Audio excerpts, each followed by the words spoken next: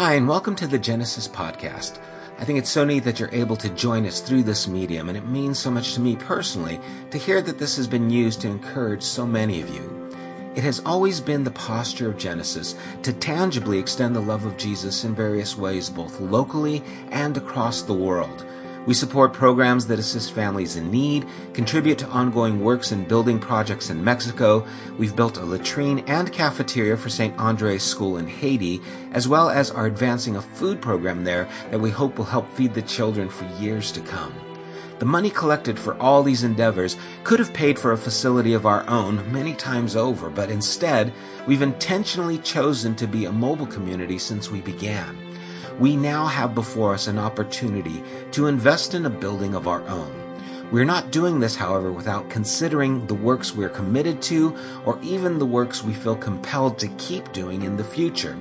But we're asking if you've benefited from this podcast or from anything that Genesis has done, would you consider partnering with us by donating to this work directly at www.thegenesisstory.com. and click on the Building Fund tab. Joshua told the people, "Consecrate yourselves, for tomorrow the Lord will do amazing things among you. Together, let's prepare for an amazing tomorrow." Thanks, and God bless. This morning, we have a treat for you. I actually got to get a break this weekend, and you got to get a break from me this weekend. And we're going to have Justin come and share. Justin has been here a few times, and I know we've been blessed and encouraged by him. What I love is the times that I've spent with Justin and talk with him is he has a vision to try and change the world and bring healing to the world through Jesus. And what an amazing thing that is. He's going to tell us a little bit more, but there's a table in the back outside with some information that Justin has if you want to be a part or partner with Justin. It shows some information of how you can do so. But right now, let's welcome Justin. Justin, come on up here, man.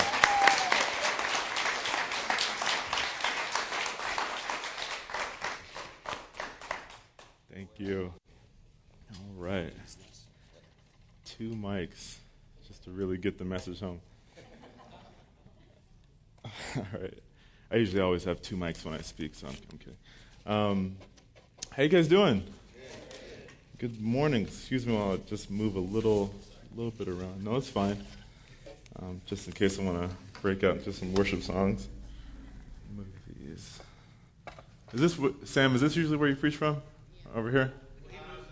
He moves it up? Okay, cool. There's no sound issues. Oh, okay, he walks around. Ooh. All right. Okay. Oh, okay. So this is Sam's spot. Okay, I get it. Wow. Okay. Okay. Hey, guys. How you doing? Hey. This is my 3rd or 4th time here, I think. And so it's always such an incredible gift when someone invites you back somewhere. And so if you guys don't mind, I just really feel like this has become like a second home for me. I just feel, just so honored to be here, guys. Thank you so much. Thank you.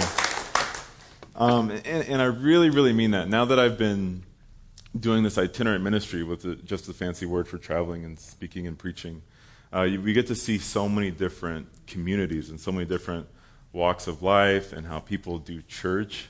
And it's so fascinating to see how other people do church all around the area. And I found that every single church has just like a different spirit about it. And so sometimes it's, one of passion, it's one of kindness, it's one of community and activity. But whenever I come to Genesis, it's like this overwhelming spirit of just goodness and sincerity and authenticity. And so I'm sure you've heard, preachers in the past, well, it doesn't matter if you're a good person, it matters if you're saved, And so, but when we look at the scriptures in Galatians 5, it clearly says that goodness is a gift of the Spirit. That has to do with how you treat people. Are you welcoming? Are you warm? Are you kind? Are people excited to be around you? And the fact that you guys practice that is evident that the Spirit of God is here. It is so evident. When we were doing this prayer in the morning, I was just watching, And just imagining, man, God has to be up there right now going, yeah, that's exactly what I meant. That's exactly what I wanted. That sincere community of coming together in truth and transparency before God and just asking him to move. And you guys have a building fund. That's awesome. I was going to tell my wife I need to get a building fund. Shoot. I don't know what we're going to build, but, it sounds like something I should have. I don't think you're a serious church until you have a building fund. So that's incredible. I'm going to be praying for you guys. By the way, give you guys a hand of applause. I mean, that's incredible what you guys have raised. That's amazing. And so to me, to a visitor, that just shows responsibility and patience and hard work and just so many great things that are all a reflection of your pastor. It's a reflection of who he is. The church and the community is always going to be a reflection of the leader. And so sometimes I go to somewhere in the church, everyone might be exhausted and tired, and I look at the pastor and he's like taking a nap, so it's like you're always going to be a reflection. And so it's such an honor to be part of what's happening here at Genesis and to just know Sam. It's cool to know cool pastors. I know I'm talking about church a lot, but sometimes, man, like you'll meet a pastor and it's like, no, God, and you're leading people. Like, this is horrible. But when you can sit and listen to a genuine pastor, and it always will strike you like halfway through the conversation when you realize, oh, shoot, like this guy really cares about people. And it changes. This guy doesn't want anything. He doesn't need it. He's really doing this because he cares about people. Guys, unfortunately, that's really, really rare. And so if you would just permit me to remind you just what a special thing that is for a pastor that truly cares about his community. It's a special thing. So thank you, Sam. I mean it, man. I mean it. So, because I get it. Sometimes, every single Sunday, week in, week out, people get tired, people get exhausted. And, you forget sometimes about what you have and the gift that God's given you. And so I just want to remind you that this is just a truly, truly special place. As Sam was saying, a little bit about my ministry. If I haven't met you yet, I feel like I know everyone, but if I haven't met you, I want to meet every single one of you afterwards. Please just come by and say what's up. I'm going to be, by the door at the table. I want to hear from you, know you. Every single week I send out encouraging messages to promote healing, and so there's all my stuff, and so come say what's up so we can take that off. Thank you. I appreciate it, brother. But as Sam was saying, I have a vision of talking about healing, of talking about true healing in people's lives and being made whole. And so for this year, I'm preaching about something that I feel will bless you guys. But it just speaks to that vision of a life with Christ. I believe that the ultimate healing and that the ultimate inspiration and to be completely plugged in and whole is all awaiting you in a life in Jesus Christ. That's the life that we want. That's the life that this church is promoting. I feel like that's what brought you here this morning, is to imagine what a life with Christ might look like and to feel that love and to feel that peace, that joy. And I know sometimes when we're reading and when we're praying and when we're doing and when we're serving, it's so easy to forget that that's the point. It's so easy to forget that God's heart for you and his plan for your life, after all the things, after all the stuff, after all the activities, that his plan for you is to live and breathe in perfect peace. That you would remain in peace, that you would stay in peace, that you would wake up in peace, and that the gifts of peace are joy, of laughter. I heard a quote the other day I loved. He said that there's no other clear sign of someone who's closer to God that when they're laughing. That you would remain in that freedom of just, man, I'm so content right now. I'm so thankful. I'm so grateful. No matter what's happening outside of me, I'm in peace. So Genesis Church, that's God's heart for you. And as I speak this morning, I pray that God begins to to touch you and wrestle with you, to open up some areas that might have been closed for a while, and to really, really speak through you. If you have your Bibles this morning, I'm going to be in Matthew 21. Yes, I'm so excited to be here. I tell my wife, I'm like, man, this is the dopest church ever. I'm so excited to be here. All right, I'm going to be Matthew 21, verse 6. Okay. Matthew 21, verse 6. Jesus is ending his ministry, and he is heading into the city of Jerusalem.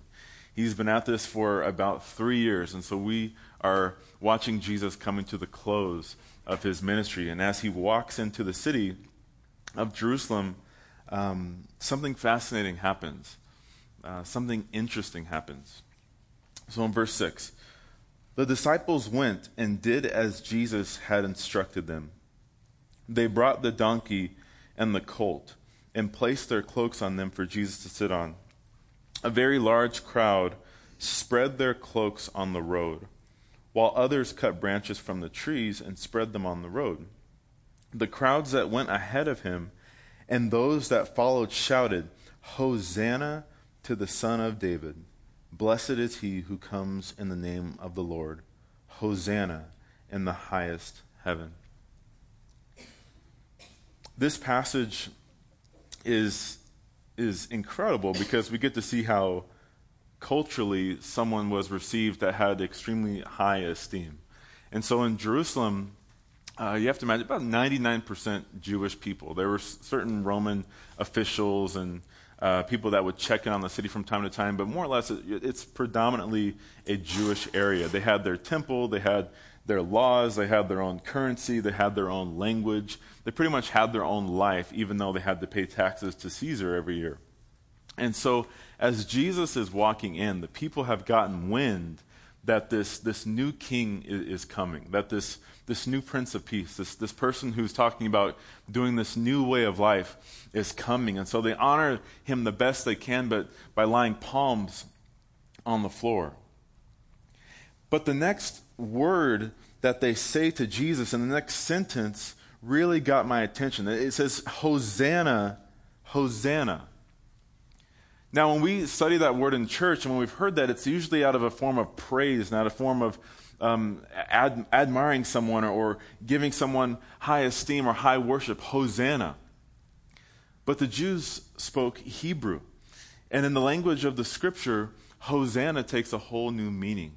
The word actually means, save me now.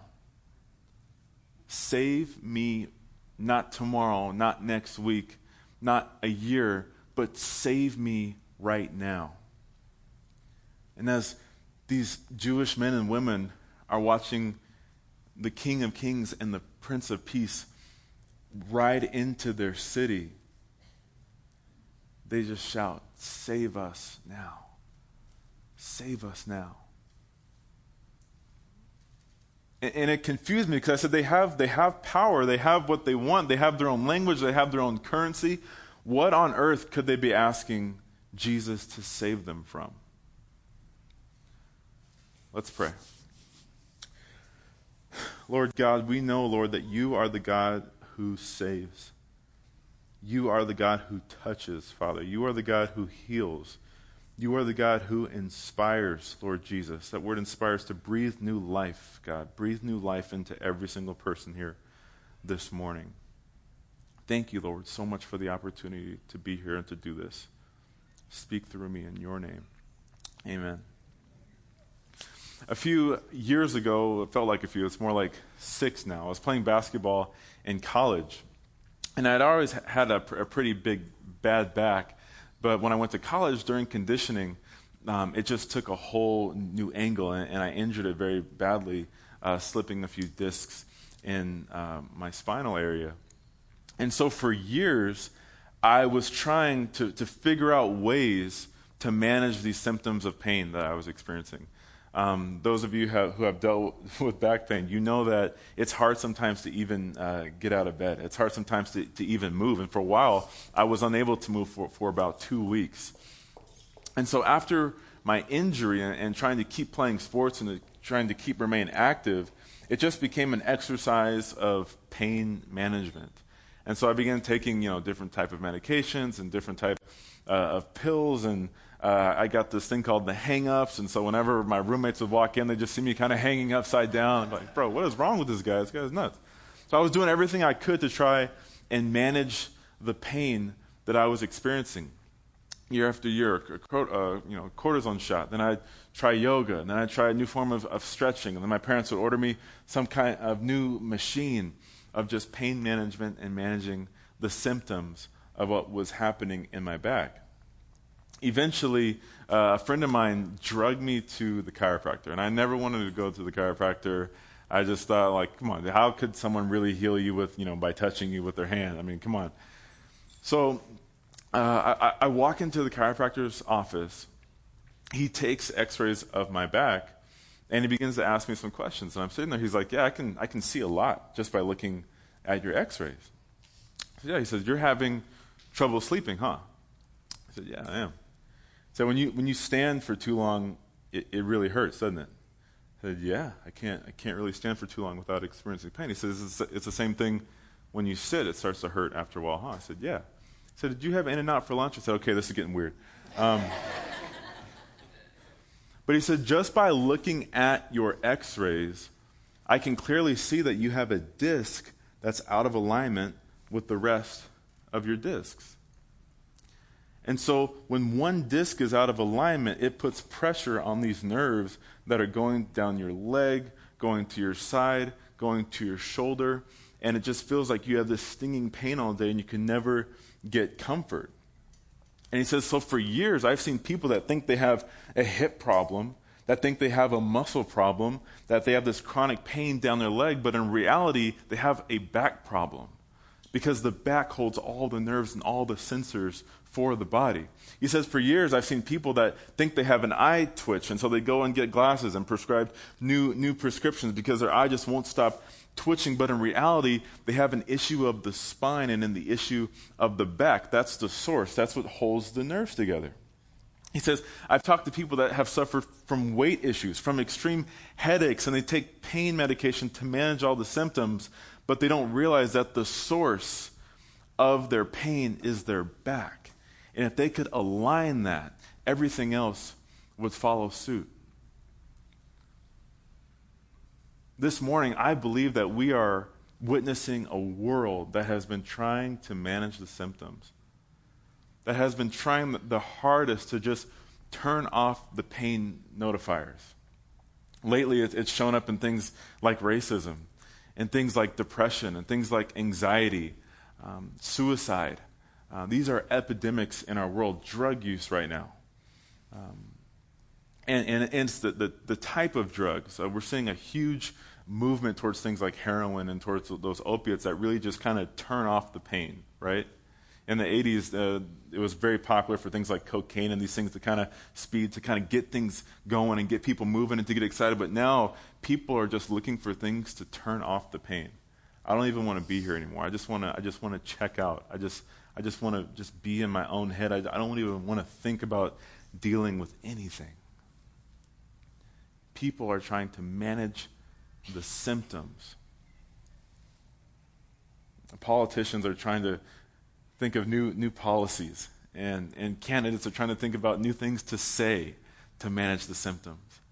But this morning, I wanted to share that we don't have a policy issue, that there's no racism issue or anxiety issue or depression issue, that the source of these ills is a problem of the soul.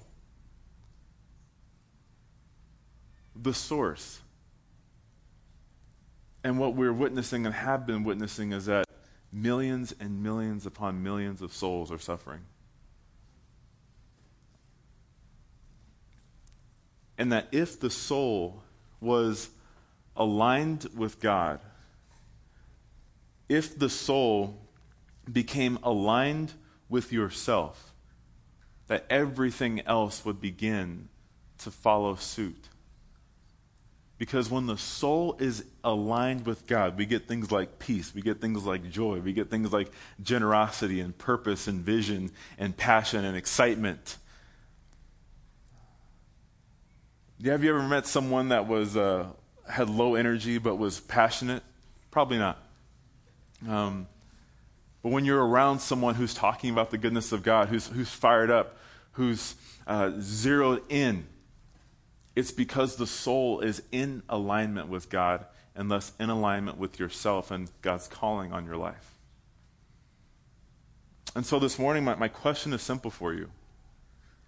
How is your soul? How are you really? How are you feeling?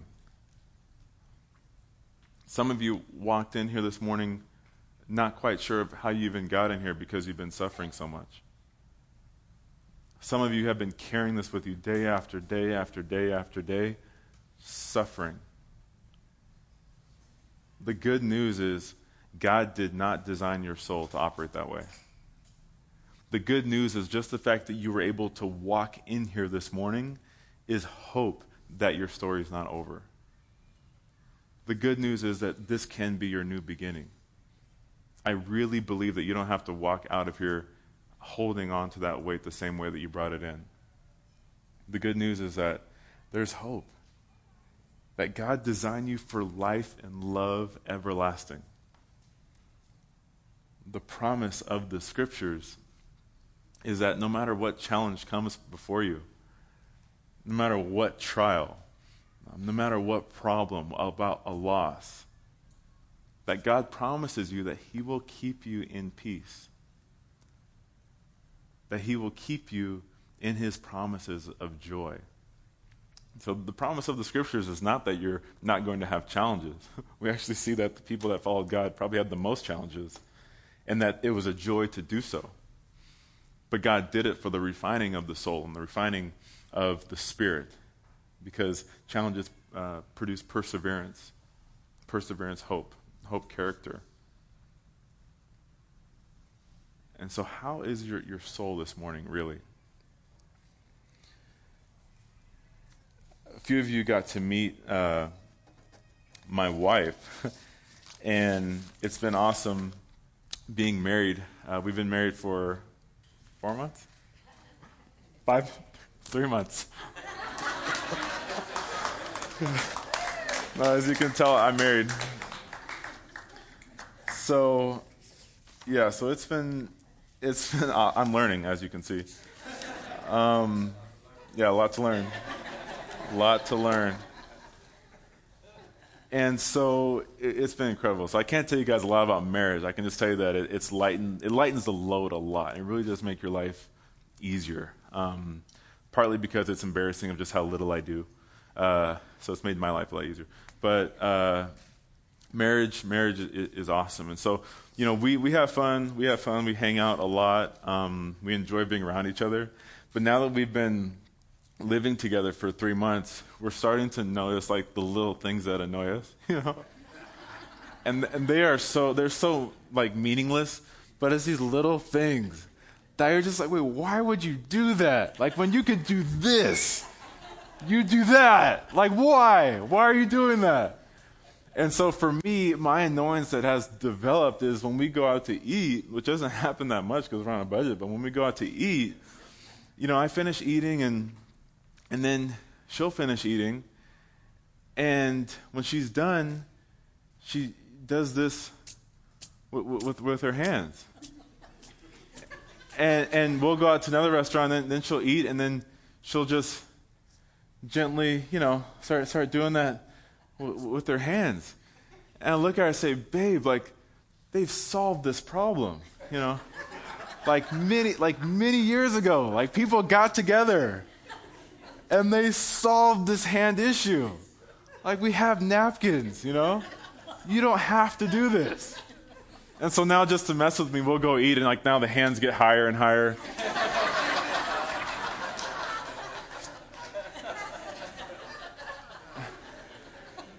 And so I'll stop eating, and I'll just look at her and be like, oh, no, don't do it. She's like, ah. The hands. We'll start putting stack of napkins next to her. It doesn't do anything. And so for me, what annoys her about me is, because I'm perfect. So, right.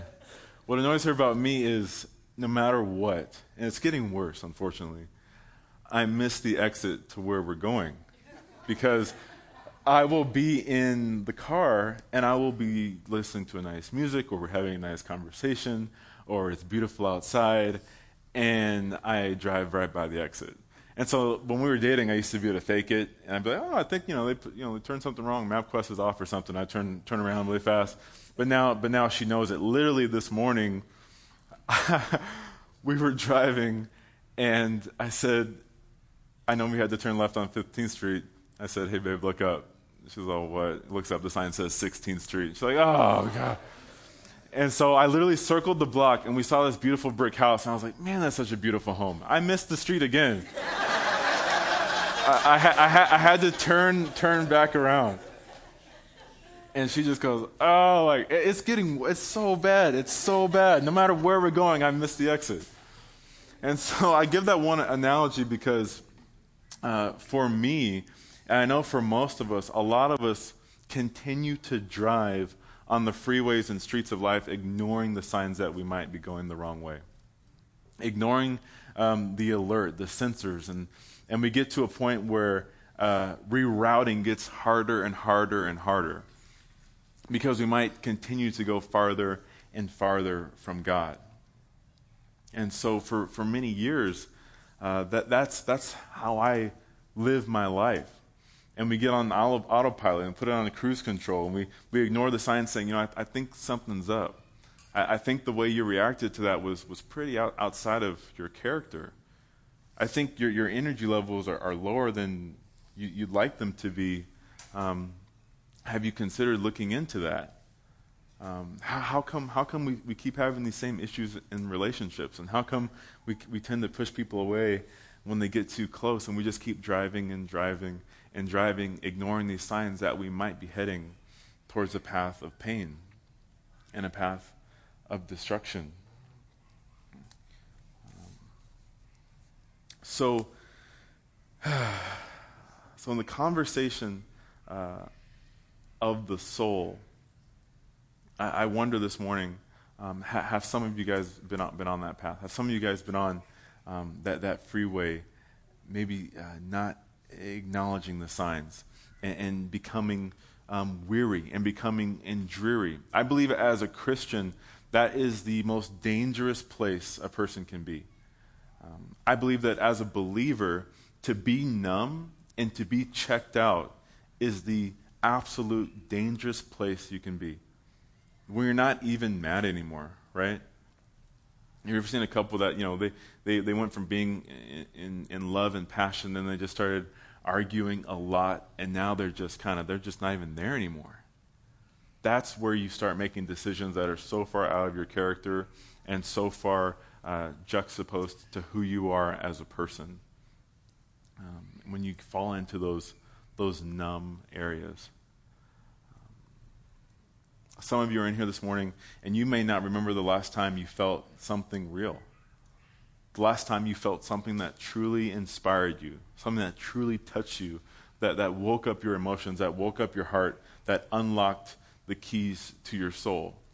Some of you might be teetering on that. I pray that over the next few minutes that God begins to open your heart and gets past some of that scar tissue and past some of that pain. And I know that's hard because from the prayers this morning, I know that a lot of people in here are suffering.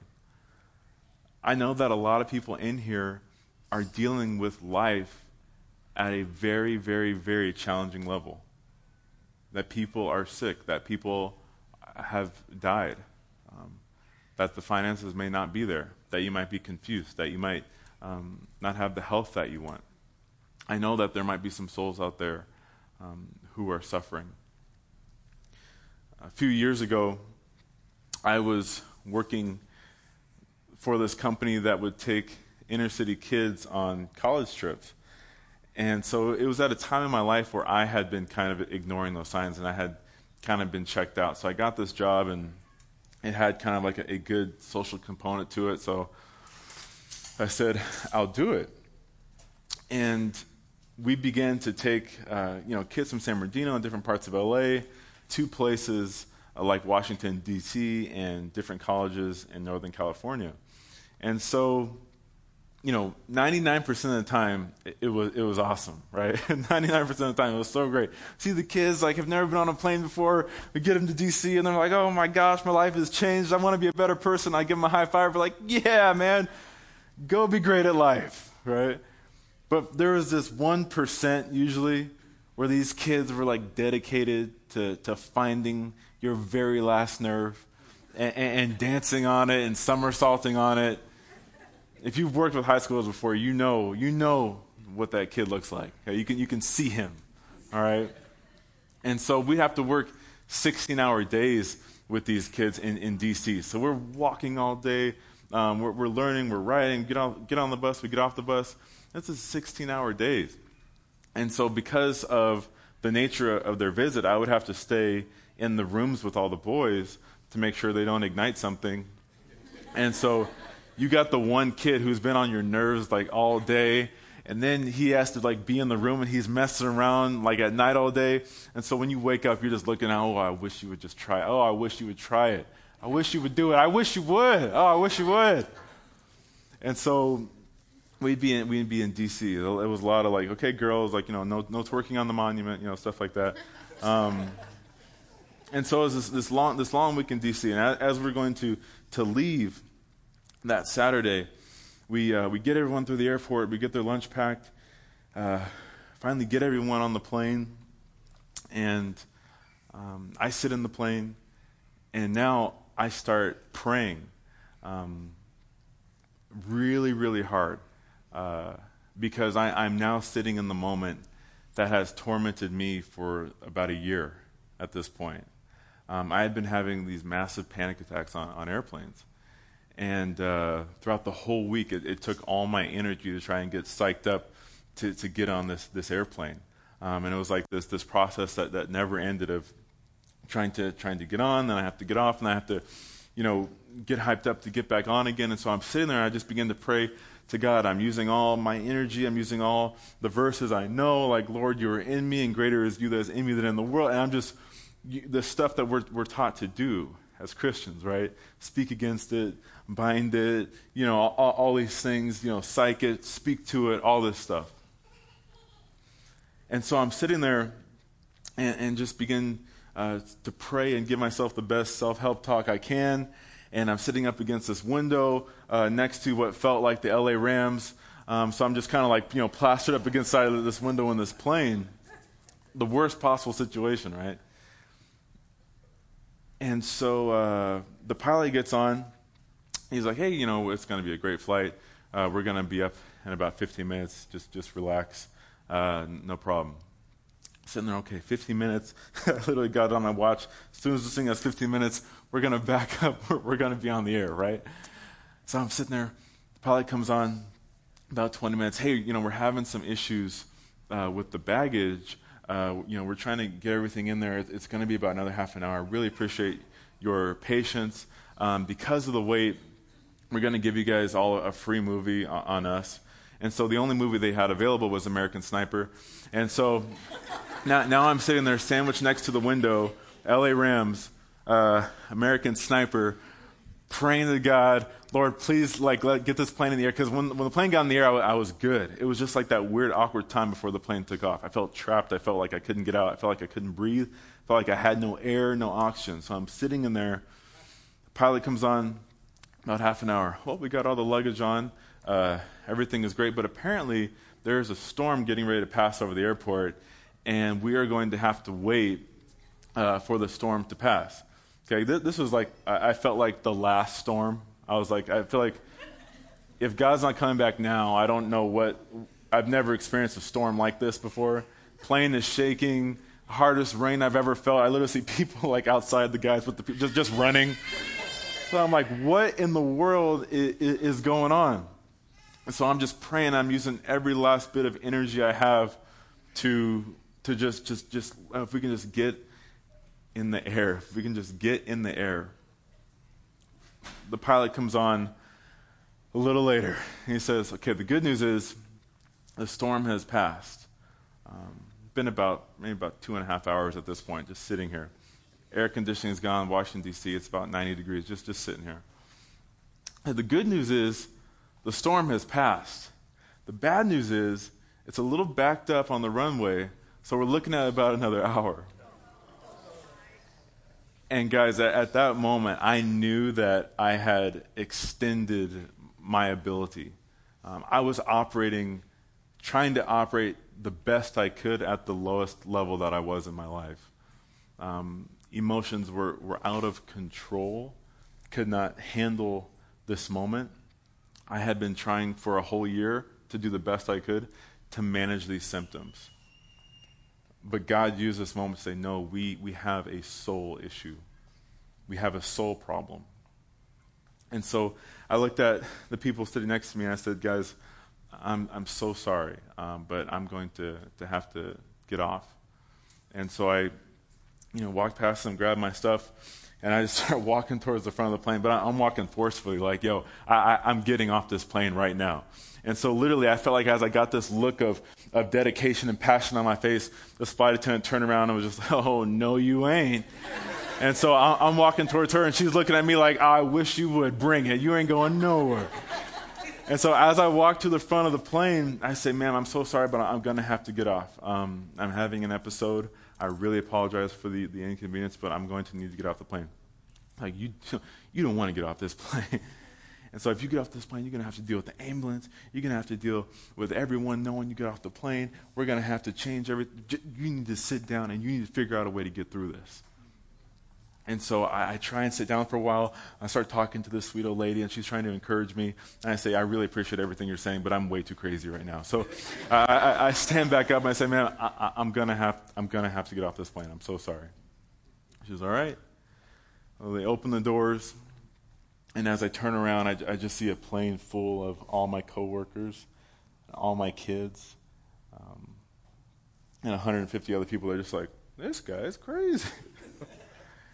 And as I'm walking up the tarmac, I just put my head down, and I just began to think, man, like you loser. Like you're supposed to be the guy that helps people with their emotions.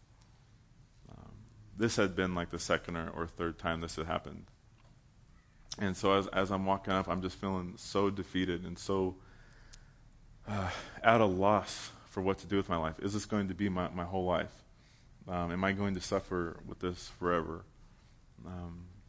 And so as I get to the top desk and I start talking to the attendant to get booked for the next flight, I can literally still hear the captain talking on the radio to the rest of the plane because everyone's radios are connected. And he's like, well, good news is the runway cleared up. Bad news is someone had to get off the plane, so we're going to have to repressurize the plane. It's going to be about another 45 minutes. So I'm looking at the plane through the mirror like, I'm sorry. Like, I'm so sorry. It was me. Like, I'm sorry. And so I'm talking to the person. I'm just like, I'm so sorry. There's like a random guy walking by. I'm like, dude, I'm so sorry. He's like, I don't even work here. I was like, I don't care. I'm sorry. And I leave the terminal. I walk down a few terminals, and church, I sit down, and I just start just crying. Completely just exhausted, bawling my eyes out. So tired, God, I don't want to do this anymore. If I know one thing, I know this is not your heart for my life. Your heart for my life cannot be to manage these symptoms forever. I refuse, and I don't want to say I can't fly anymore, and I can't be in small spaces, and when I feel trapped, I have these episodes. God, this cannot be your heart for me. And as I was sitting there with my head in my knees, so exhausted, guys. If you've dealt with these things, you know how tiring it can be. Not even the energy to pull my head up. And I just cried out to God. I said, God, save me. I don't have the answers. I don't know the prayer to pray. I don't know the verse to say. I don't know who else to talk to at this point. At this moment, I need you to save me. Church, I wish I could say that it got better in that moment. I was able to get on the next flight, but after I got home, it got worse. I slipped into a very serious depression where getting out of bed was the hardest thing to do. And when you get out, you're so afraid to lay back down because you don't know if you're going to get up again. And so for about a week, I dealt with it at this intense level of just this heavy blanket on me, where I had no idea how and when it was going to leave. Thank God at the time my fiance would write out these verses for me. And so I just had the energy to go to my desk and read these verses, and I would just do that, and I would just read them. And she would check in and see how I was doing, and I would just be reading these verses. Lord, I don't want to deal with this anymore. And a few days into it, I was at my desk, and I was reading the verses as was my habit at this point. And I cried out to God again. I whispered, I said, Lord, I said, God, save me. Save me. Save me. I'm done. I've come to the complete end of what I think is going to help at this point. Now I need you to move. Save me. And church, in that moment, I felt the power of God come into that room, and I felt what felt like arms come over me, and a whisper in my spirit that said, let me. Let me. I didn't realize that for so long. What managing the pain felt like for me was just hold it, suppress it, keep it. Getting hurt as a kid and hurt growing up, just push it down. That's a true show of toughness and spiritual maturity. Just begin to just hold it, because if you hold it, you're able to to help people and all these other stories we tell ourselves. But I had built up this well of pain that had become so much I couldn't manage it anymore. It was coming out in actually the physical world. My soul had been suffering. I can tell you that after that moment, I've never had another panic attack. I can tell you that after that moment, it sent me down a new path of allowing God to touch and deal with a soul that was suffering. And I don't say that to brag and to get an applause. I say that to let you know that if you're suffering this morning, God will do the exact same thing for you. That you do not have to walk out of here holding the same pain. You don't. You really don't. You don't have to walk out of here with the same hurts and with the same baggage. And so before we continue, if your soul is suffering, if you've just been carrying around stuff that is coming out in with these signs that God's saying, I think we might have some more work to do. I think we might need to get in there and see what's been going on. If your soul is suffering, would you just raise your hand? I'd like to pray for you.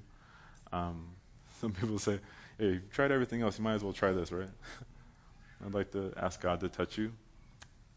I know He will. As I pray over you, challenge yourself to open. Challenge yourself to open. And you're going to know you're opening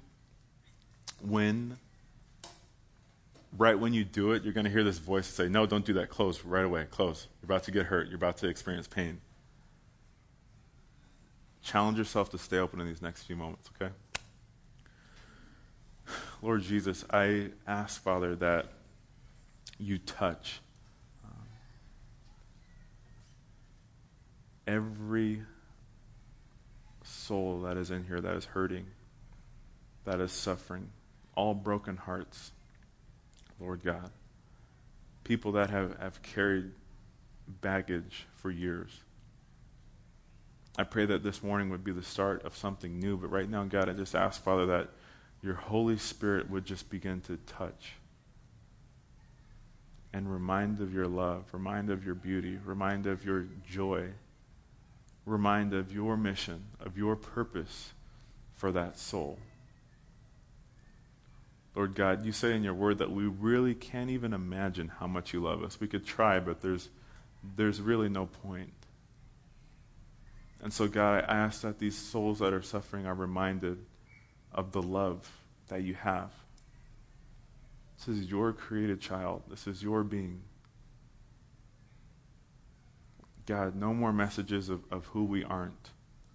But remember, God, of who you've created us to be. Whole, full of light, full of love, everlasting, full of freedom. Remind us, God, that suffering is not your plan and that we don't have to. So as I pray, church, just begin to release the pains that you've been carrying. Release it. Release it. Just try it. Just try and give it to God.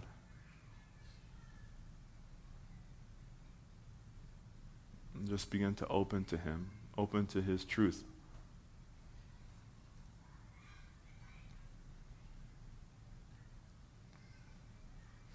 Touch in Jesus' name. Amen. Amen. If you want to come up and start strumming a little bit, but I want to end by just sharing 3 simple things to put into practice. I believe that we are on the path. The closer you get to God, the closer you're going to get to peace. The closer you get to God, the closer you're going to get to freedom. The closer you get to God, the closer you're going to get to your purpose. But 3 simple things that you can tangibly start to practice. Number 1 is practice letting go.